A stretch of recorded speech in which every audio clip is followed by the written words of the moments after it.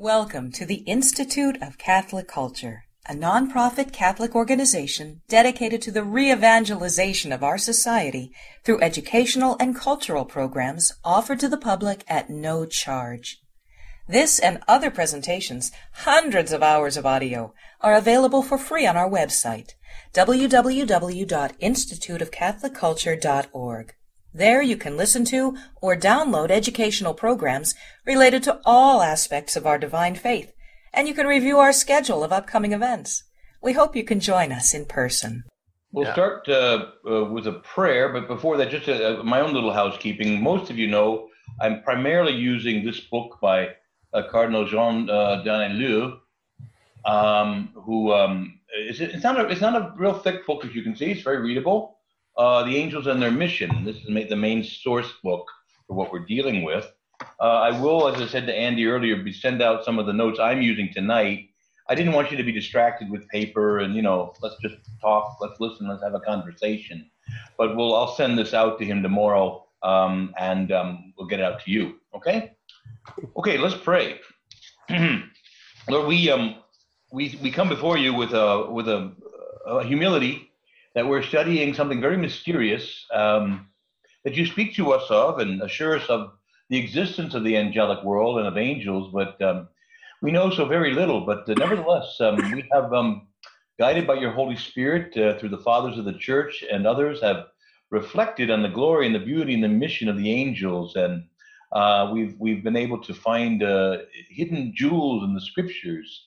So please help us, Lord, to be attentive, but above all, to be joyful and respectful of a great, great angelic world hid from our eyes and yet very, very real. In Christ Jesus our Lord. Amen. Amen. All right. Now, as we begin, I want to remind you, this is actually lecture 2 of a 4-part series. The first one was done at Our Lady of Sorrows here in Virginia. And if you haven't seen that, consider that that's kind of part 1. And some of the background to the angels, I'm going to skip over that because I did do it in that first talk. But we'll cover at least a few essentials as we get started. I only have a very few slides I want to show you. It gets a little awkward sometimes going back and forth. But why don't we just bring up that first slide, Andy, and we'll go through those slides and then we'll get into the topic here. Now, this is just my little title page there, but you see Christ Ascending. We're going to particularly talk today about the angelic choirs and their role or their presence at the Ascension. So go on to the next slide, Andy. This will be a kind of an outline of, we're going to look at the Ascension, and I want to look at 3 aspects from the book. The parabolic, by which I mean parables, a parabolic prelude, a picture and a processional of the Ascension, and then the praises of the angels as Christ goes up. So that'll be the first part. We'll take a look at a second aspect of the angels' mission, which is not as fully developed in this book, but it's, if you go to the next slide, Andy, it'll be the angelic choirs in the church. So we'll start out actually in paradise and how the fallen angels, in this case particularly Satan, made a mess of things. But nevertheless, the angels themselves, how they rejoice then in the church then as the body of Christ and the bride of Christ, and their role in the wedding feast of the Lamb. All right, now just a final review slide. Let's look at the choirs of angels on this one. And just to remind you that we have here 9 choirs of angels. Now, choir doesn't mean necessarily that they're singing choirs, but they're more like ranks. If you think more like of ranks than choirs necessarily singing. Now, the supreme hierarchy, the middle hierarchy, and the lower hierarchy, all right? So the supreme hierarchy ministers in the 3rd heavens. I told you in my lecture that when we were at back in Advent at the St. Mary of Sorrows, that there are the Jewish people regarded in generally 3 heavens. The highest heavens, or the 3rd heavens, is where God lives. The 2nd heavens is where the stars, the planets, and so on are. And the 1st heavens is the sky, the clouds, where the birds fly, and so on. So those would be the 3 heavens. And to some degree, these angelic choirs, broken into 3, minister in these different heavens. So the highest or supreme hierarchy of the seraphim, cherubim, and thrones, they minister in the highest heavens. Right there in the throne room of God are the seraphim and the cherubim, and the thrones. They minister to God himself in the very highest heavens. Now, there is a middle hierarchy wherein God governs all things in the universe through through these angels, the dominations, the virtues, and the powers. We have then the lower hierarchy, which is principalities, archangels, and angels, and they minister here on earth and over the earth. There are angels that are set over nations. We have guardian angels over individuals. We have archangels that, if you will, govern the other angels and their different work, and so we see all of these different ranks, if you will, of angels. All right. Now we'll talk about this a little bit as we get into it. It's commonly believed today that Satan fell from the highest ranks of the angels among the seraphim or maybe the cherubim. That's one theory. And another theory is no, he was in the lower hierarchy, probably an archangel, a terrestrial angel, if you will, governing the earth, and therefore he fell from that rank. So St. Thomas says we don't know. We don't know. He gives two different theories. He favors that Satan fell from the highest ranks, but he also brooks the idea, as some of the church fathers say, that Satan would have fallen from among the lower hierarchy, namely probably one of the archangels. So anyway, it's okay to say sometimes, I don't know. And so Thomas favors one position, but doesn't want to exclude the other. Okay, I think that's enough for the slides. What we want to do, though, as I say, is talk today about then the ascension, first and foremost. And I want to give you a parabolic prelude. Now, if you do have your Bibles, as you all should, if you don't have one, go sell all you have and buy one. But I would say that if you want to open to Luke 15, I want to read you a couple of parables that we often don't associate with the angels, but the church fathers did. And remember, this is a study of the mission of the angels according to the church fathers. What we're studying is not necessarily dogma, although there are some dogmatic things, for example, the existence of angels, but there are also a lot of just opinions, theories, but they have a venerable quality because the fathers articulated them. So with that in mind, if you have your Bibles open to Luke 15, there are these two very strange parables. The first one is, we know them both very well, the parable of the lost sheep, and the second one is the parable of the lost coin. So it says here, now Jesus told them this parable. What man among you, if he has 100 sheep and loses one of them, does not leave the 99 in the wilderness and go after the one that is lost until he finds it? And when he finds it, he joyfully puts it on his shoulders. And he comes home and he calls together his friends and neighbors and says to them, rejoice with me, for I found my lost sheep. In the same way, I tell you that there will be more joy in heaven over one sinner who repents than over 99 righteous who have no need of repentance. Now, this is kind of a head scratcher because on earth, I'm going to tell you right now, if a shepherd has 100 sheep and one of them wanders off, he's going to cut his losses. He's not leaving the 99 in the wilderness. He's not going to do it. And he's not going to go in search of that one unless it's just maybe over the next hill. You get the idea. You're not going to leave 99 sheep in the wilderness unpastured, unattended, while you go in search of one. You just cut your losses. So it's a strange parable in a certain sense. Now, the fathers of the church explain this parable is that the 99 sheep are the angels, and the one lost sheep is us. And so God, if you will, Jesus leaves the 99 in heaven, so to speak, or among their duties, and he goes in search of the one lost sheep. That's us.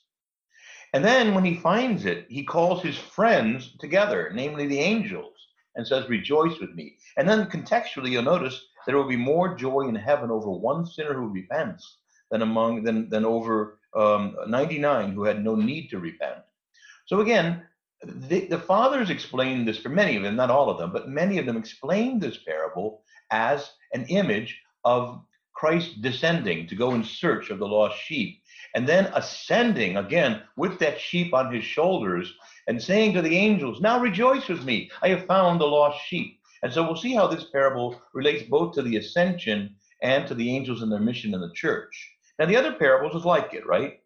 From about verse 8 there in Luke 15, it says, or what woman having 10 silver coins and loses one of them does not light a lamp and sweep her house and search diligently until she finds it? And when she finds it, she calls together her friends and her neighbors to say, rejoice with me, for I found my lost coin. In the same way, I tell you, there is joy in the presence of God's angels over one sinner who repents. So here too, again, this is a puzzling parable too, at a human level, right? You lose one coin, a denarii, maybe a day's wage. It's not nothing, but maybe it's like a $50 bill, okay? But so it's not nothing, but on the other hand, it's not like, so then she has a party that probably costs more than $50 to celebrate finding it. It's a weird parable at a human level. And one of the explanations that the fathers say is that this, again, is an image of the Jesus, if you will, calling out to the angels saying, look, I found the lost coin. I found the coin I've lost.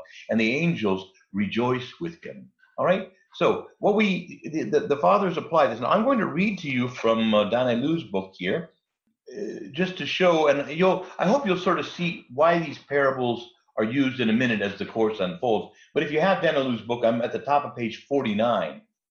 And he says here, there's a whole tradition with Irenaeus as his first witness, but actually going back much further, which sees the lost sheep as human nature, and the flock which God shepherds but leaves behind as the world of the angels. Origen sets it forth frequently.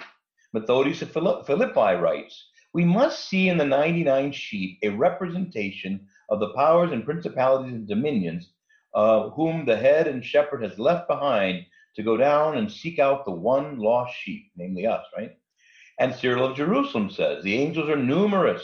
There are 99 sheep, whereas humanity is only one sheep. So it tells us the myriads of angels it must be, we, mankind, are the lost sheep, we who by our sins have strayed from the 100 spiritual creatures. Okay, so again, we see that the fathers assign a kind of a tradition. So, just to link it to the first talk in this series that we gave back in December, Jesus leaves the 99, he leaves heaven, he descends, and some of the angels go down with him, as I showed you there. And they announce to the lower ranking angels, they go, lift up the gates, let in the King of glory. Who is this King of glory? He, the Lord, he is the Lord of glory. And so Jesus comes down. Why does he come down?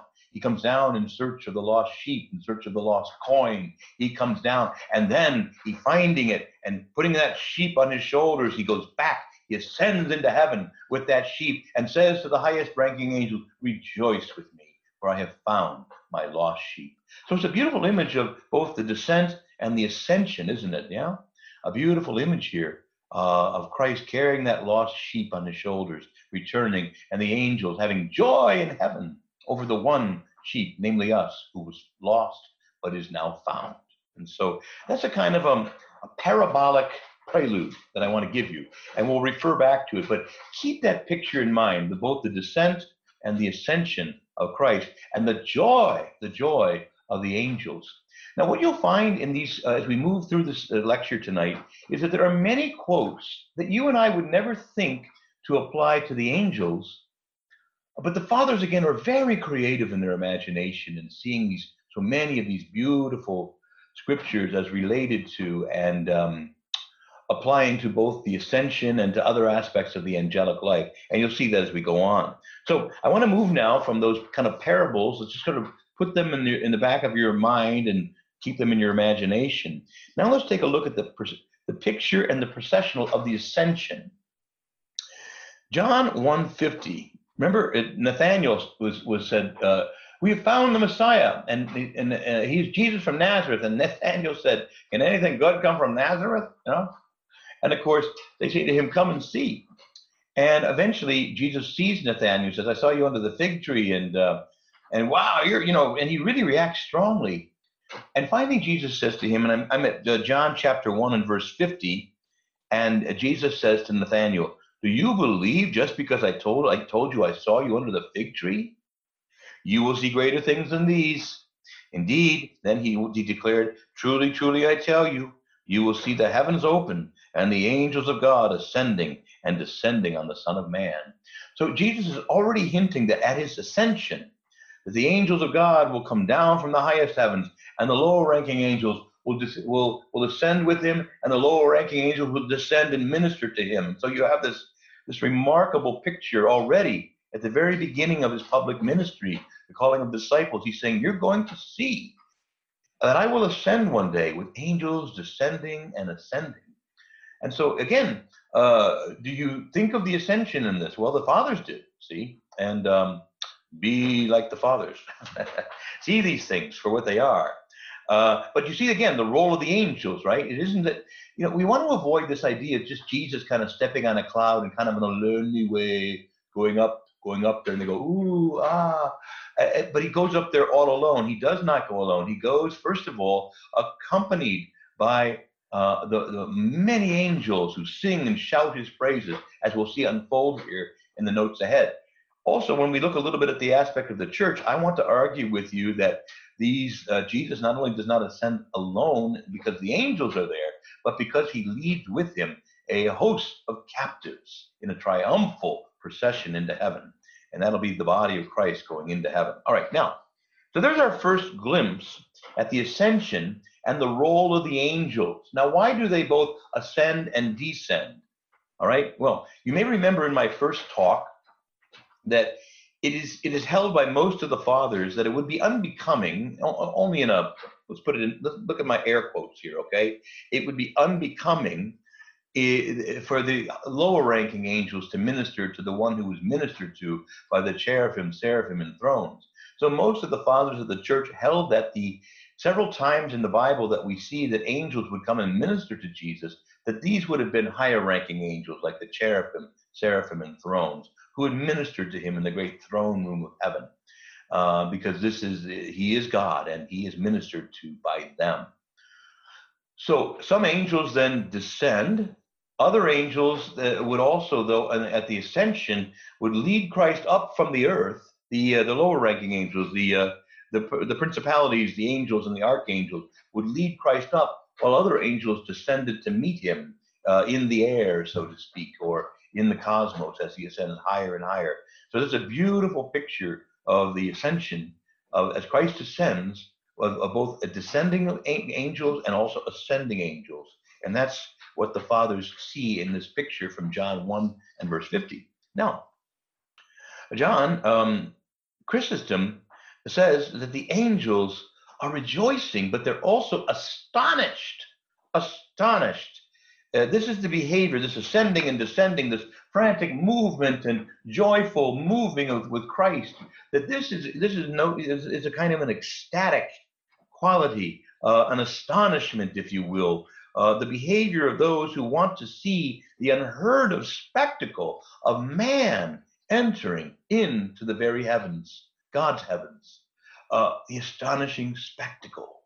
You see, again, no human being had ever gone to heaven. Even Adam and Eve were not in heaven. They were in an earthly paradise, you see. The astonishing spectacle gives joy to the angels as they see such a humble thing as human nature ascending to where it could not ever go.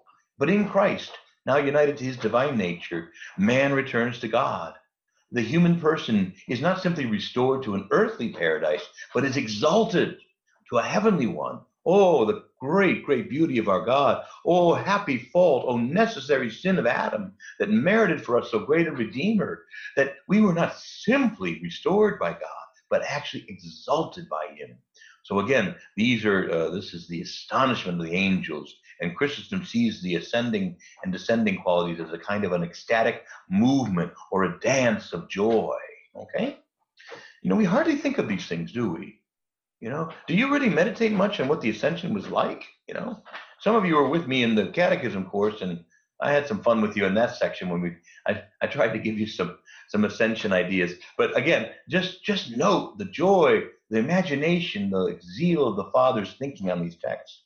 Now, it says here, Eusebius and also Chrysostom, as well as Justin and Athanasius, say that the virtues of heaven, seeing him begin to rise, surround him in the form of an escort, proclaiming his ascension as they cry, "Rise up, eternal gates, that the King of glory will enter."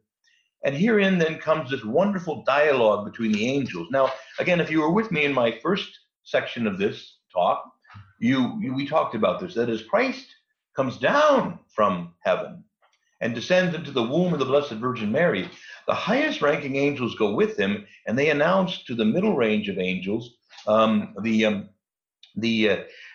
fact that this lift up the gates and let in the King of glory. And the angels cry out, who is the King of glory? He, the Lord, he is the King of glory. And so as he descends, this great cry goes up, open up the gates. The one who comes is God, is Lord himself. And then finally to the lowest ranking angels, that when Jesus was born, the song, the glory to God in the highest, was sung by the highest angels, signaling the lower ranking angels, this is he who is to come. This is he who has been announced. He is now the eternal Son of God, now has been born. And the glory to God in the highest is, if you will, not just a lovely song of praise for man to hear, but for the lower ranking angels to hear. So that was the descent. Now notice then, in the ascent, now the lower ranking angels go up with Christ, and they come into the middle range of angels and up to the highest angels in the highest heavens. And it says here, Psalm 24 is applied by the fathers of the church. So as the angels go up with Christ, and each succeeding rank of angels, and finally into the very heavens itself, they cry out, lift up your heads, O ye gates, be lifted up, O ancient doors, that the King of glory may enter. But then the higher ranking angels ask the lower ranking angels, who is the King of glory? And they answer him, the Lord, the strong one, the mighty, the Lord, mighty in battle. Oh, lift up your heads, O you gates. Oh, be lifted up, O ancient doors, that the King of glory may enter. And so they cry out as the gates of heaven come up then to receive Christ, who is both God and man. And this is the great psalm. By the way, that I may have mentioned, but if you don't know, that is Psalm 24, verse 7 and following that I'm quoting. Now also, there's a quote from Isaiah that's beautiful, and the fathers of the church also apply it to this dialogue to the angels. So again, some of the angels ask as Christ ascends, oh, it says, who is this coming from Edom, from Bozrah, with crimson stained garments? Who is this robed in splendor, marching in the greatness of his strength? And it goes on to say that the angels then respond, the lower ranking angels to the higher ranking angels. It is I who speak in righteousness, mighty to save. Christ answers them. They ask Christ, why are your clothes red? And why are your garments like one who treads the winepress? He goes on to say to them, I have trodden the winepress alone, and I've gone to save man. So in this case, in Isaiah, you see the angels asking, who is this that comes from Edom? And Christ himself answers, he says, it is I, the one who speak in righteousness. This is Isaiah 63, verses 1 and following. And by the way, these will be in the notes that I'll send you, okay? I just didn't want you flipping back and forth and trying to find everything in the Bible and getting buried in your notes. Do you see the vision here? There's this wonderful, magnificent, as Christ goes up, questions are asked. Who is this that comes? And the angels ask, who is this? You say, but Father, don't they know? Don't they know? Don't they know? Well, you presume that angels are omniscient.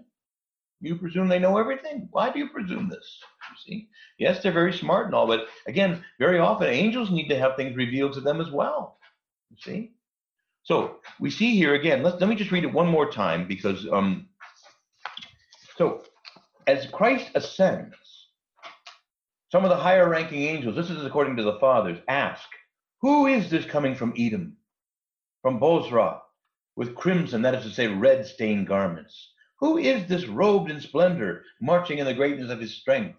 And the Lord himself now answered, it is I who speak in righteousness, and I am mighty to save. Oh, then why are your clothes red, the angels ask? Your garments too, like one who treads the winepress. He says, I have trodden the winepress alone, and I have defeated my enemy and cast him down. So again, from Isaiah 63. All right. The presence of the angels at the ascension and this great dialogue are hinted at in these texts by the fathers. But it's also very clearly stated that the angels were present at the ascension in Acts chapter 1 and verse 9. So we see here, they, namely the disciples or the apostles, watched as Christ was taken up, and a cloud hid him from their sight. And they were looking intently. They were looking intently into the sky. And as he was going, when suddenly 2 angels dressed in white stood beside them. Men of Galilee, they said, why do you stand here looking into the sky? This same Jesus who has been taken from you into heaven will also come back in the same way you have seen him go into heaven. So we see that, therefore, there is this this great presence of the angels. And remember, Jesus also attests to what they would see in John 1:50 that I read you earlier. You will see the angels of God ascending and descending on the Son of Man. I'm trying to, I say I, but Danelu, as well as the fathers of the church, are trying to paint a picture for you about what the ascension was like. Some of it behind the veil. We don't see it here on earth, but as Christ goes up, there's this great celebration, but also this great, if you will, proclamation. The one who comes is he, the Lord, the mighty. Now, one of the, Eusebius, one of the church fathers, also cites Psalm 47, which we use in the liturgy on ascension. And it is, again, from Psalm 47.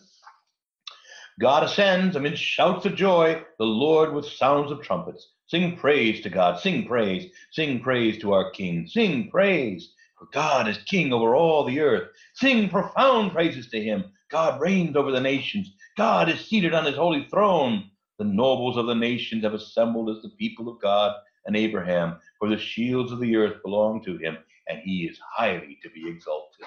So again, some Eusebius and some of the other church fathers have this song on the lips of the angels as Christ goes up in glory. All right, now, but this is a glorious, glorious vision of Christ going up in glory, and this magnificent singing of the angels and lifting up the heads of the gates and let in the King of glory, and trumpets are sounding and the angels are rejoicing at God's presence, okay? So, again, let me read to you from page 40 of Danelu's book. If you have it, you can open there. But I want to just read that, again, as I've already mentioned to you, in a way, this is kind of the reverse of what took place at the Nativity, which I shared with you back in December. So I'm reading on page 40. With Origen appears the text of Isaiah 63, the allusion to the blood of the Passion, all right? When he came forward, as the victor, his body raised up from the dead, certain of the angels said, or powers of the angels said, who is this that comes from Basra with his garments dyed red? Those who were escorting him said, in charge of the gates, lift up your heads, O you gates of eternity. This feature is repeated in Gregory of Nyssa. After having described the angels on earth who did not recognize Christ in his descent, this time, conversely, he shows that our guardians form an escort that ordered the powers of heaven who are above the world to open up the gates so that the Lord may be adored among them once again. But they do not recognize him because he has put on the poor tunic of our human nature, and because his garments were dyed crimson red in the winepress of human wrath and evils. This time it is they who cry out, who is this King of glory? Likewise, Ambrose says, if even the angels doubted when Christ arose, seeing him rising into heaven in the flesh, they said, who is this King of glory? And while some of them were saying, lift up your gates, O you princes, others were doubting, saying, who is this that comes from Edom? So again, the angels, if you will, need a proclamation. They need for the lower ranking angels, who are every bit as much messengers of God as they are, to speak to them this truth of who this is, and that God has revealed this. And so again, they have a word being proclaimed to them about the glorious identity of the one who rises. Okay? All right. Now, just a little bit more about the praises of the angels at the ascension, all right? Some other text, if you will. Again, and all these texts that I'm using are not, my thoughts. They come from the fathers of the church, and Danelu includes them in this book as well. So, for example, we see that in the letter to the Philippians, how St. Paul describes this aspect of the angels' adoration of Christ. As you know, it begins, Christ Jesus, though he was in the form of God, did not deem equality with God something to be grasped at, but rather he emptied himself and took up the form of a slave, being born in the likeness of human flesh. And it was thus that he humbled himself, obediently accepting death, even death on a cross. Because of this, God the Father highly exalted him and gave him a name above every other name. Now, here comes now, so that at the name of Jesus, every knee must bow in the heavens, on the earth, and under the earth, even the demons, and every tongue proclaim to the glory of God the Father that Jesus Christ is Lord. So Paul is saying here that not just us, but the angels in heaven are proclaiming Jesus is Lord, and even the demons in hell and on this earth have to bend their knee at the name of Jesus and confess with a resignation that he is in fact Lord. In exorcisms, that this Philippians 2 is very important, and it is often used, and demons are, if you will, forced to acknowledge that Jesus Christ is Lord. Not in a religious or adoring sense do they, but they do acknowledge this truth. They cannot simply deny what is evident. So, but obviously we're focusing on the good angels, and they are rejoicing and crying out in the heavens, Jesus Christ is Lord. All right? For though he humbled himself and took up a human nature, he is now in fact the Lord who walks in to this heavenly place and takes his seat at the Father's right hand. He is both man and he is God. And in his one person unites these two natures, and the angels revere him. Now, I want to read something from John Chrysostom. And here again, I'm going to the book, page 37 in this case. John Chrysostom develops the thought of St. Paul in Philippians, that text I just read to you. And he writes, "Today we are raised up into heaven, we who seemed unworthy even of earth. We were exalted in Christ above the heavens. We arrive at the kingly throne." Now remember, what is John presuming here, John Chrysostom? That we're members of the body of Christ, that he shares our humanity so that we can share in his divinity, and that as a member of his body, when he goes into the Holy of Holies, when he ascends, we ascend there with him. So let me start that again. John develops the thought of St. Paul, and he says, today, in the ascension, we are raised up into heaven, we who seemed unworthy even of earth. We are exalted above the heavens. We arrive at the heavenly kingly throne. The nature which caused the cherubim to keep guard over paradise is seated today, now, above the cherubim. Was it not enough to be elevated above the heavens? Was it not enough to have a place among the angels? Was not such glory beyond all expression for us? He rose, Jesus, in his humanity, not just his divinity. In his humanity, he rose above the angels. He passed the cherubim and went higher than the seraphim. He bypassed the thrones, that angelic choir in heaven. He did not stop until he arrived at the very throne of God. This is really a commentary on the following text from the Epistle to the Hebrews. He has taken his seat at the right hand of the Majesty on high, having become much superior to the angels, as he has inherited a more excellent name than they. Now, again, a remarkable thing, right? Now, let me read to you also then another text from Hebrews that some of the other fathers attribute. This is from Hebrews chapter 2. For it is not to the angels that he subjected the world to come, about which we are speaking, but somewhere it is testified in these words, what is man that you are mindful of him, or the Son of Man that you care for him? But yet you have made him just for a while a little lower than the angels, but now you have crowned him with glory and honor and placed everything under his feet.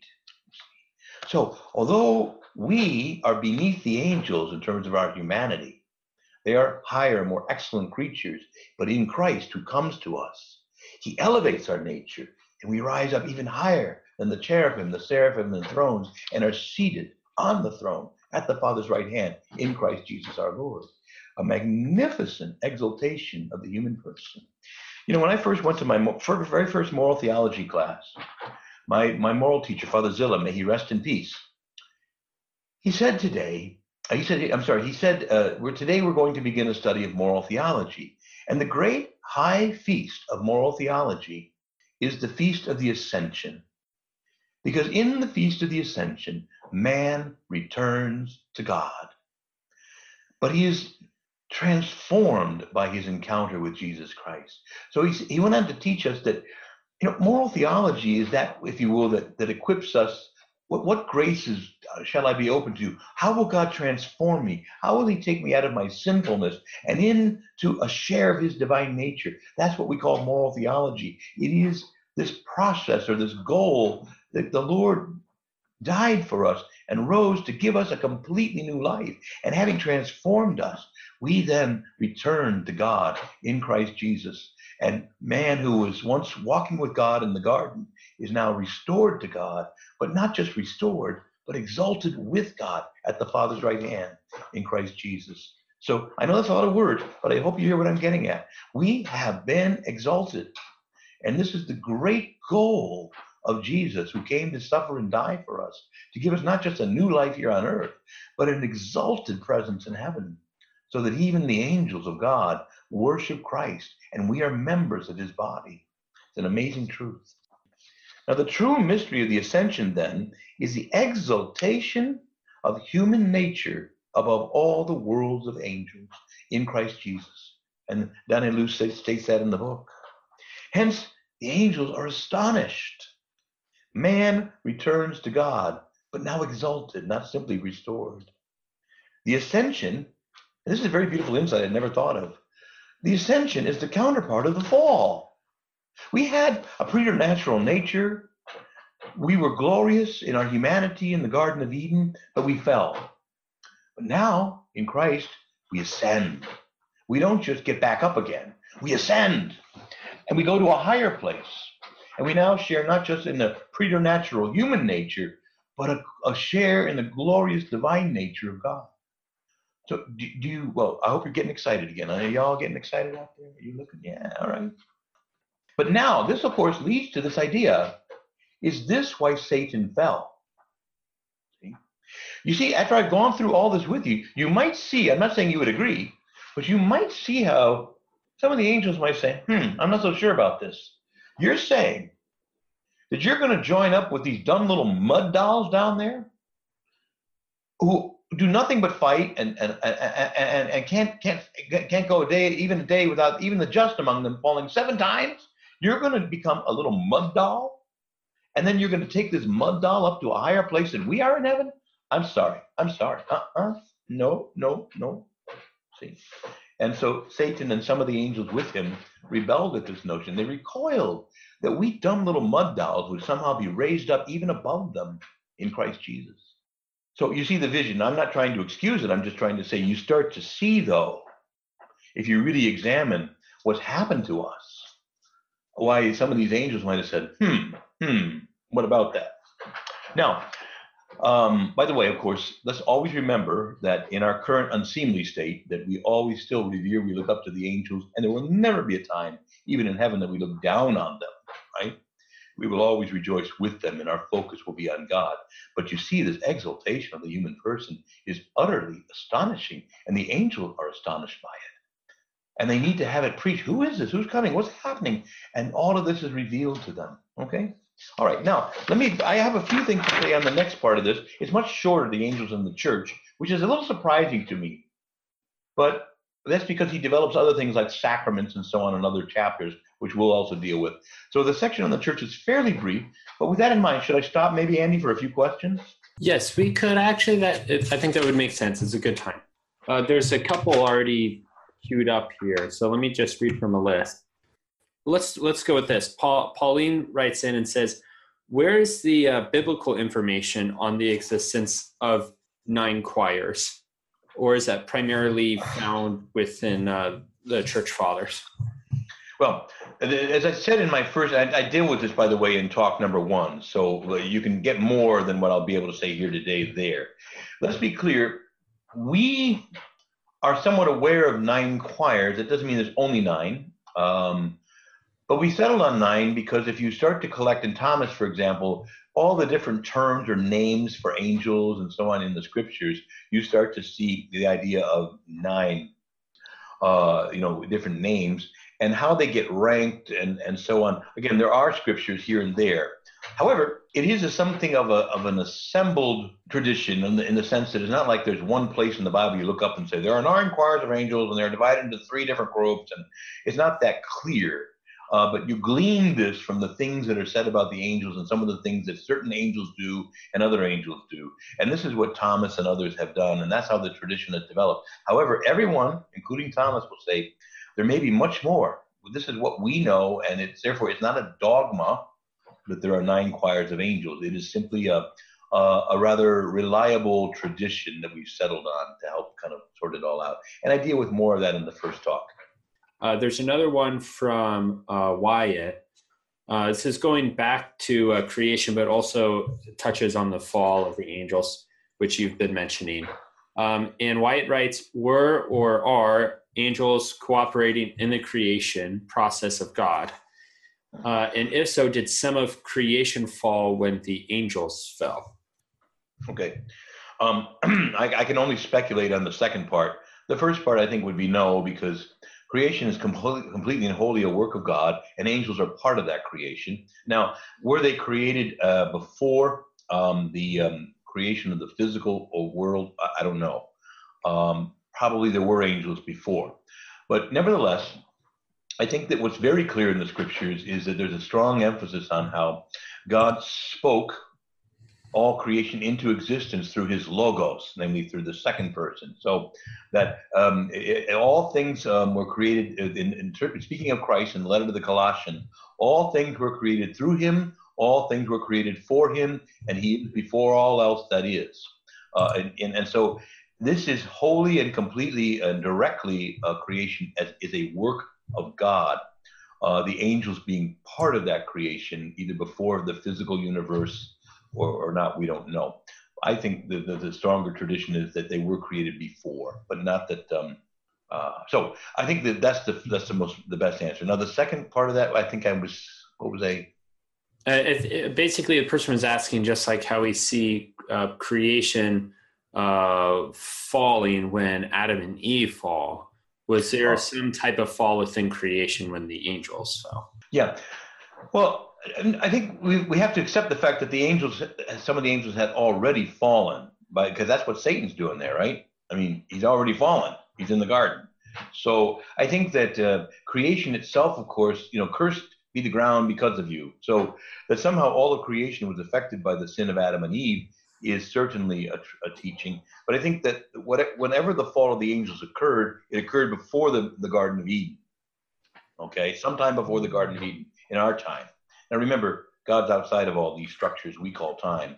But I think that's the best we can say. But we certainly know that the fall must have happened before the Garden of Eden, and then that's when creation was wounded, if you will, by original sin. Okay, Hayden, go for it. I've heard that it might be slightly off topic, but I've heard that written somewhere that the Holy Family, when they were traveling and traversing, that they had Mary revealed that there were a multitude of angels that were moving with them and protected them. And when she ascended, she assumed she left them in service of us to work towards the glory of the kingdom. Well, I think that that's a nice pious tradition. I think that's all we can say about it. It may have been some of the mystics saw that, but I personally find a little bit of those things. I don't doubt that the angels were with the Holy Family any more than I doubt my guardian angel is with me. I don't doubt that there were probably extra angels assigned, but I think the idea that there were that somehow this relieved them of the need or the hardships of the travel or any of those things. I think that what we want to see is that we don't want to rob them of their humanity, and also that they suffered a lot for us, as was their role as well. So I think that we could maybe put those things, Hayden, into the category of pious tradition, lowercase t, and that's about what we should say. It might be, but I don't want to also. I mean, I've heard some excessive things like, "Well, Mary never had to clean the house because the angels did that for her." Really? I mean, that somehow robs her of her humanity, to me. Or she didn't need to sit on a donkey or whatever going across the desert, even if they could afford one, or she didn't need to walk because they lifted them up and carried them. Again, that's the kind of stuff that I don't want to really, that takes too much of their humanity away. Yeah. Anyway, that's my opinion, of course. Okay. We've got a good number of questions coming in, but I think as a whole, it makes sense to reserve them for the end if we've got time after you Yeah. cover the angels in the church. Right. Okay, now there's a lot less that is covered here because, like I say, a lot of what the angels do in the church, of course, is through the sacraments and so on. So that's a separate chapter. So what we want to just look at here is how the angels were present to the human gathering that we call the church. Now, in the Old Testament, of course, we didn't refer to the church as the body of Christ, but the kahal, or to the gathering of God's people.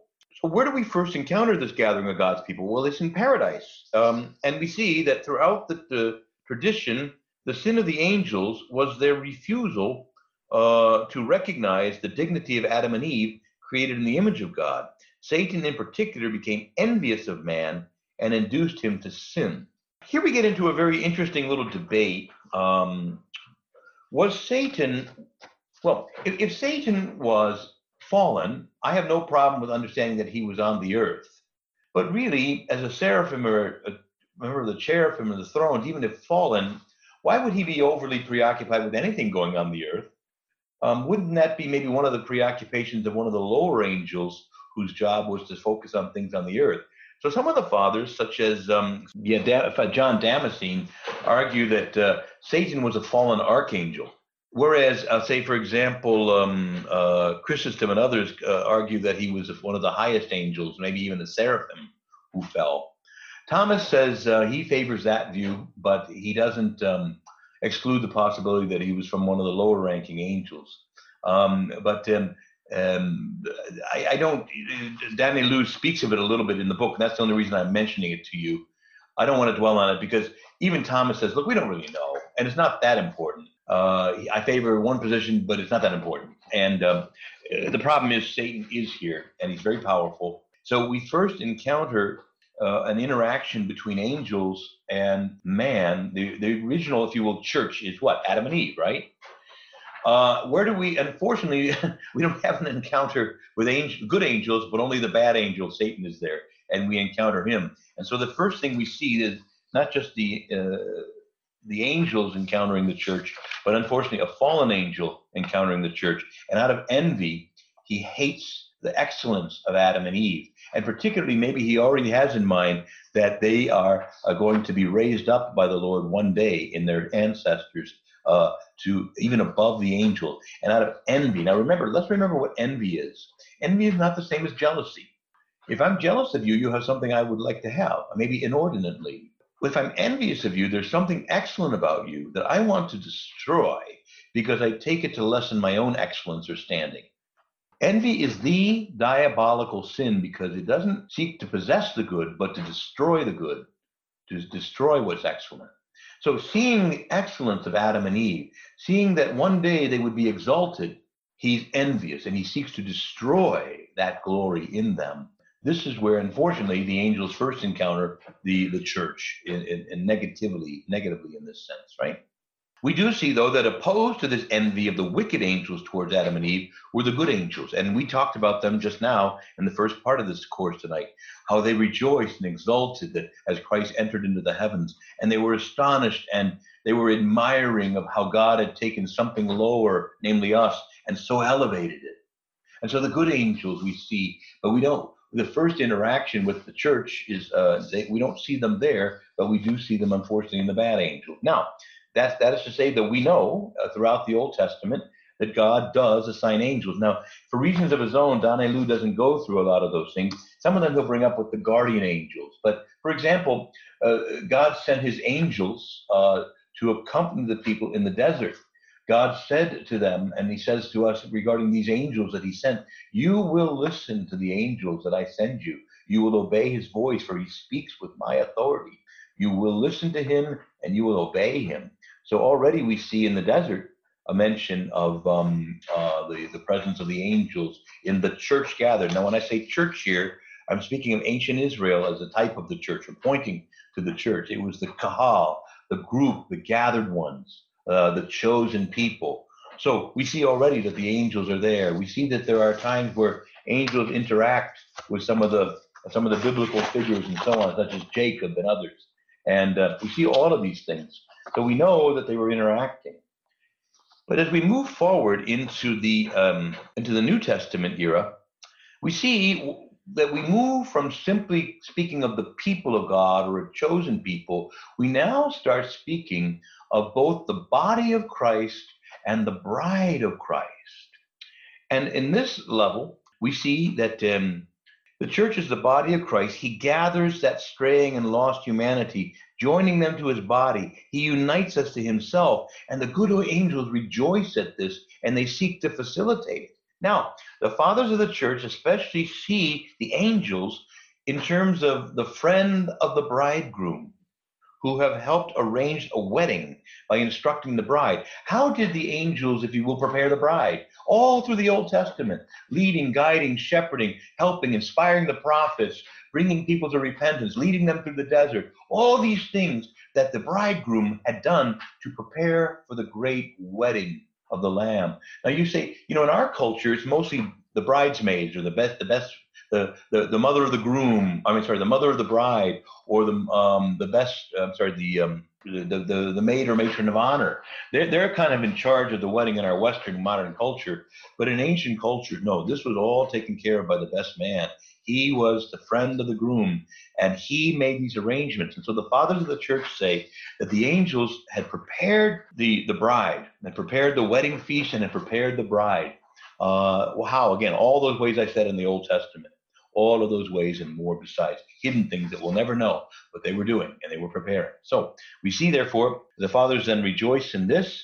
Gregory of Nyssa connects the angels to those who awaited their master's return from a wedding. So let me read to you from page 53.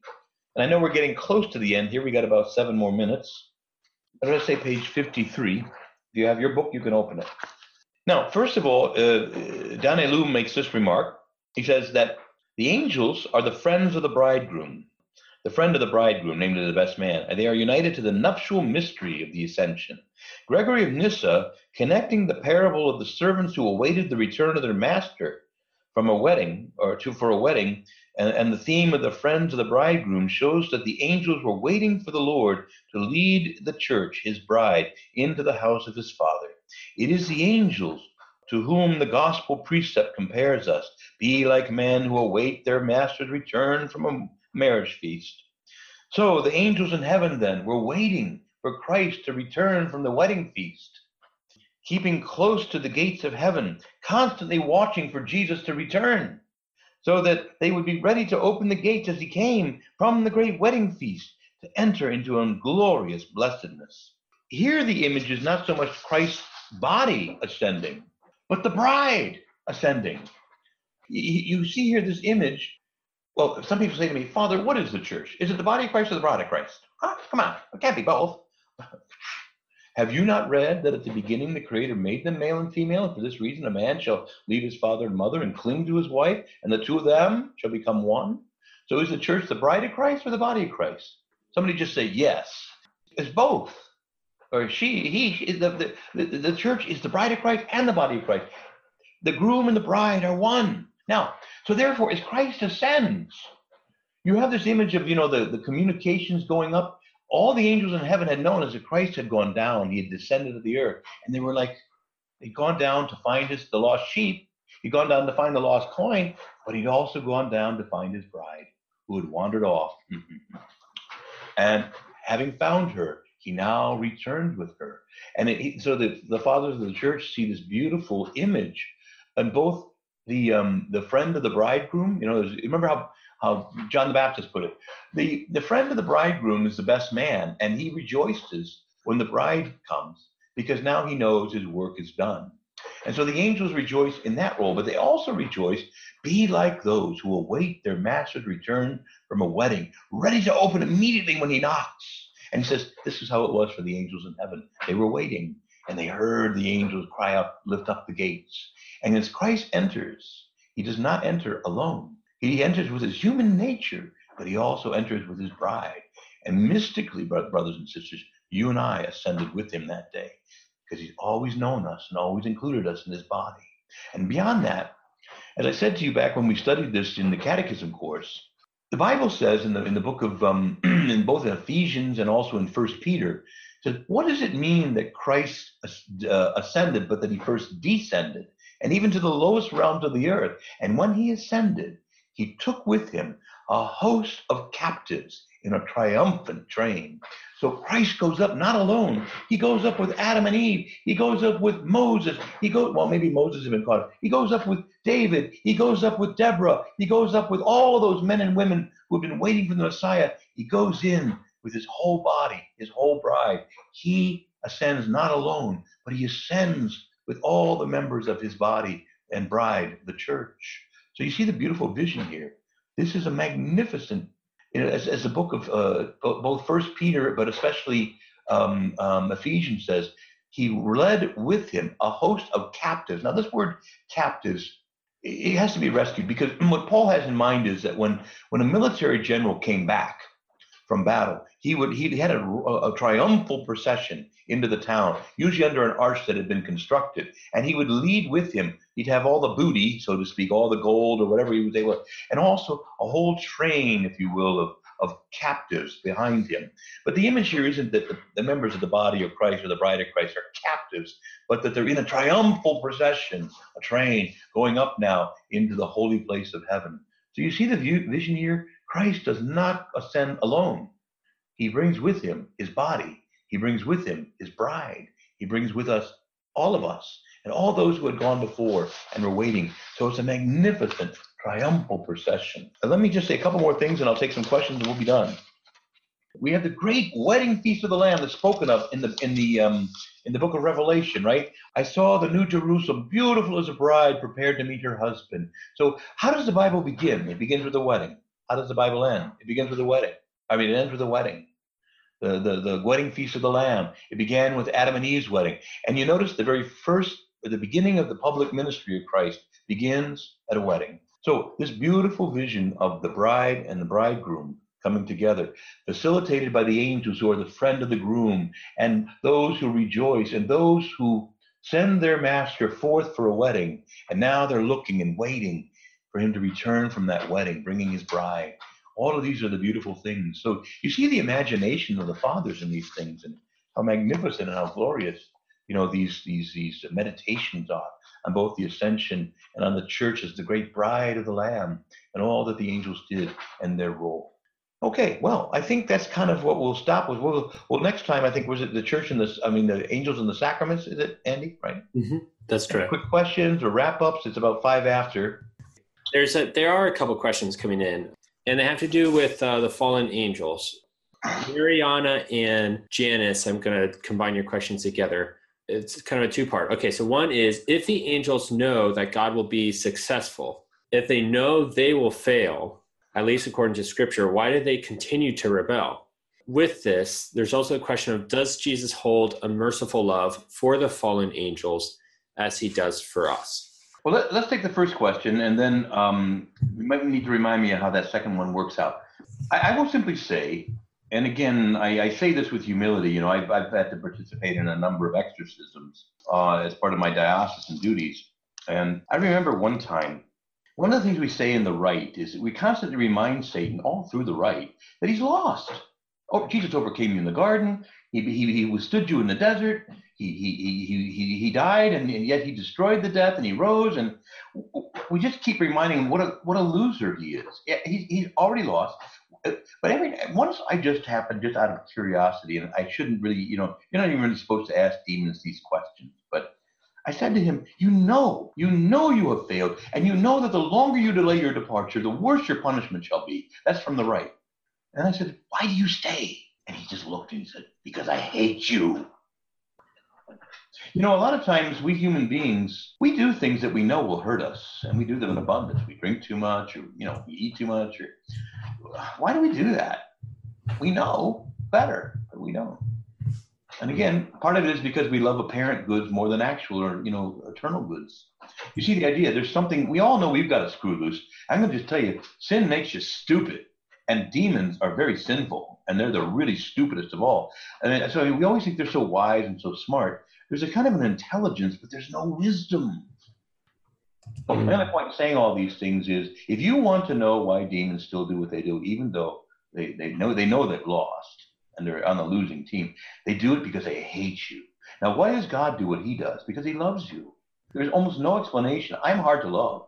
I'm going to say it to all of you. I don't mean it personally, but we are hard to love. And yet God loves us. He loves us because that's what love does. It loves. So now, as far as you said something about, does God still love? How did it go? Yes.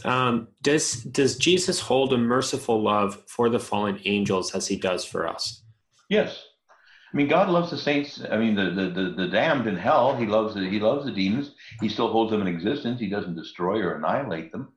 You know, at times he has to deal with them forcibly because this is what they need.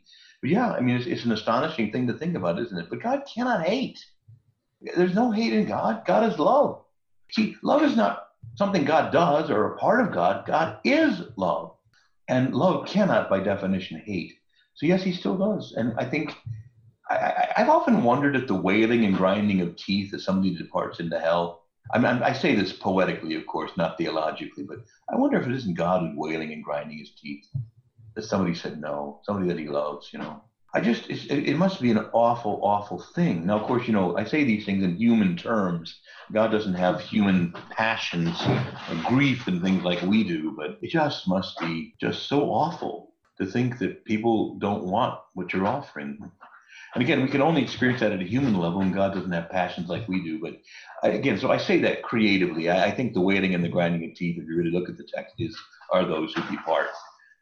But I can't imagine that God is like, okay, I don't care one way or the other. I don't have a feeling. Jared's writing in, and then Jane, you can be next after that. Jared's wondering if you could comment on 1 Corinthians 11:10, which is, that is why a woman ought to have a veil on her head because of the angels. Yeah. All right. Well, of course, that's much debated among scripture scholars and others. Who are the angels? I think one of the explanations is that in this case, the angels isn't the angels, but it's the clergy.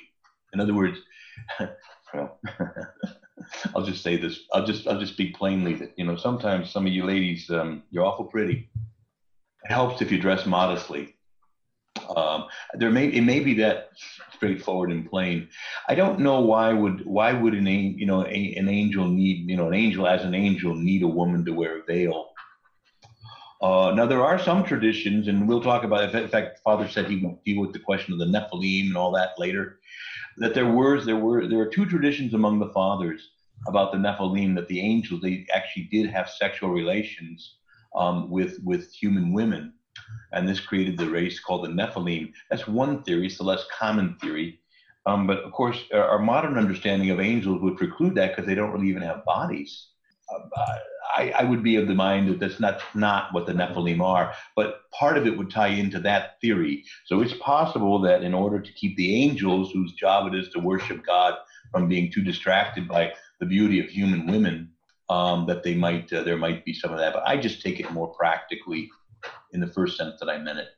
And I think that's at least a more applicable thing. Because I think what it does is it puts angels who have no bodies, therefore no sexual passions and no attractions in that matter, in need of something that angels don't really need, if you hold that we don't want to distract them by the beauty of human women.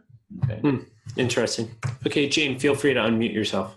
Monsignor, when you were talking about God not hating and not suffering, but Christ on the cross, could he have suffered the loss of, the fallen angels? I mean, I know I suffer for a relative who has no desire and totally rejects God, no desire for God. And I suffer tremendously for that. So I'm wondering if that's one of the things that Christ suffered on the cross. Well, certainly in terms of his human passions, yes. I think he certainly could have. And didn't he, he wept for Jerusalem that would be destroyed. He was very, very passionate in that sense. Remember, one of the reasons that he took a human nature was so that he could suffer in the sense that we do. Although as a perfect human being, not an imperfect one. So I think that we see that his suffering, I think was it Cassian who said, we are saved by the human decision of the human decision of a divine person, because he needs to take up humanity so he can suffer, but also so he can have a will. There's only one divine will that he has. He can't disagree with his Father as God. There's only one divine will. But if he has a human will, now he can obey his Father. So these are the reasons that he took up a human nature, and certainly in order to be able to suffer, his sufferings were not simply physical. He did weep. He cared. He regretted the loss of people, and I'm sure the fallen angels among them at the human level. And by the way, if love intensifies suffering, as I think it does, nobody ever suffered loss like that. Okay, well, thank you so much for your time, Monsignor. We really appreciate it. If it'd be possible to end with a blessing from you. And Pax et benedictio Dei omnipotentis, Patris, Filii, et Spiritus Sancti, descenda super vos et manet semper. Amen. We hope you enjoyed this presentation from the Institute of Catholic Culture. If you'd like to learn more about the mission of the Institute and how you may become a part of this important work, please visit our website at www.instituteofcatholicculture.org or call us at 540-635-7155. And may the glory of Christ Church be ever more manifest upon the earth. St. John the Evangelist, pray for us.